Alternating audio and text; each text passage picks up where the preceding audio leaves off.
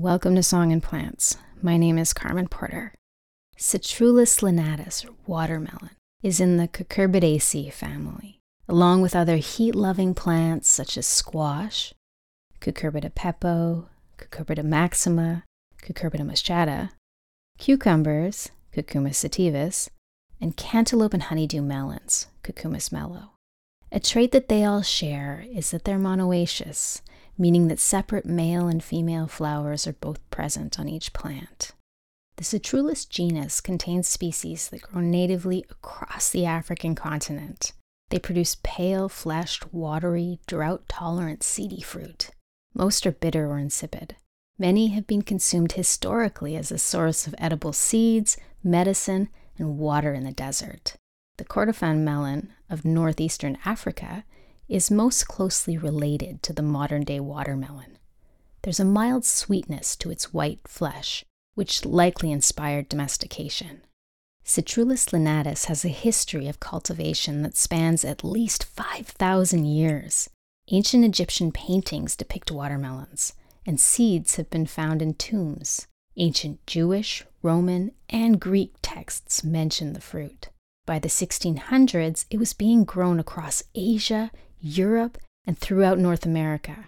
Different cultures selected for different climates and attributes. The juicy, sweet flesh can be red, white, yellow, or orange. Some are selected for short season, fruit shape, sweetness, fruit size, storability, seed quality, and disease resistance. While the flesh is usually consumed fresh, the seeds can be enjoyed raw, roasted, or ground into flour. They're high in amino acids, fatty acids, magnesium, potassium, phosphorus, calcium, zinc, and folate. Watermelon rinds have also historically been consumed as a sweet preserve. If you'd like to grow Citrullus linatus in your garden, select varieties or cultivars that will mature within your growing season. Watermelons are heat-loving plants that will produce sweeter fruit if watering is reduced as the melons ripen. If you tend to have a lot of rain or colder nights late in the summer or early fall, choose short-season watermelons like Blacktail Mountain, Sugar Baby, or Crimson Sweet.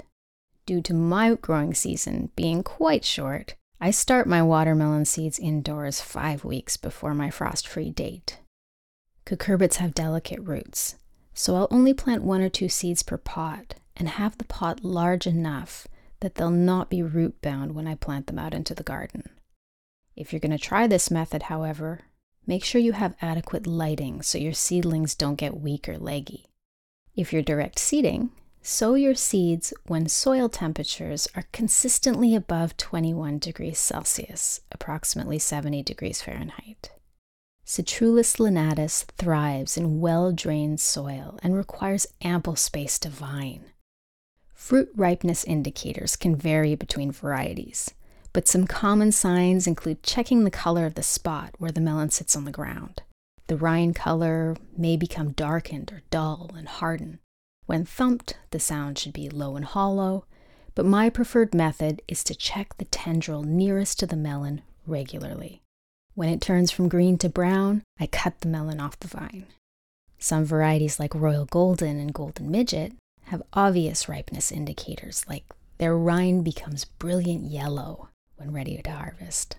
A female watermelon flower requires 500 to 1,000 grains of pollen to produce a fruit of full size and proper shape. Encourage native bees and pollinators around your garden by providing diverse habitat to ensure adequate pollination. Leaving areas of undisturbed soil, refraining from tidying at the end of the season, planting such that something is always in bloom, and leaving some wild zones are all pollinator-friendly strategies.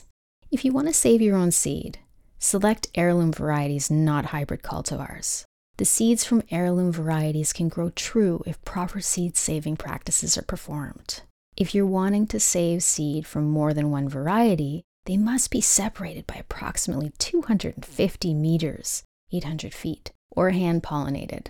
To hand-pollinate, collect pollen from the male flowers and brush it onto the pistil of the female flowers. Bag the female flowers until fruit set and then mark the fruit so that you remember which melon will be harvested for seed. Female flowers are easily distinguished from males by the slight swollen ovary, which looks like a mini fuzzy watermelon under the petals. The male flower has a thin stem. To keep the genetics stable, grow and save from at least 5 plants of each variety. Once the melon is ready for harvest, you can eat the fruit and save the seeds. Rinse and let them dry completely before storing them in a dark, dry, cool location. The majority of the watermelons in the grocery stores are seedless hybrids. The breeding process required to obtain seedless watermelons was first developed by Professor Kihara of Kyoto University. He released the first seedless triploid hybrid cultivar in 1951. Most watermelon varieties and cultivars are diploids, meaning that they have 2 sets of chromosomes. Tetraploids have 4 sets of chromosomes. Though tetraploidy can occur in nature, synthetic methods more reliably induce its occurrence. For example, the treatment of seedlings with colchicine can inhibit the chromosome segregation, causing some diploids to become tetraploids. Once confirmed that the treatment was successful, the tetraploid plants need to be self-pollinated for several generations and selected for specific characteristics like rind color, plant vigor, and high seed yield. Eventually, the tetraploid cultivar is crossed with a specific diploid cultivar to produce a triploid offspring. Triploids are highly sterile, hence the seedless watermelon. The parent tetraploid and diploid cultivars need to be maintained independently to continue producing reliable supplies of triploid seeds. Triploids are also not as vigorous as diploids. They can be fussy to germinate, and since their pollen is sterile, if you wish to obtain fruit, you must plant diploid watermelons nearby for pollination. Though fascinating, I prefer to eat and save my watermelon seeds.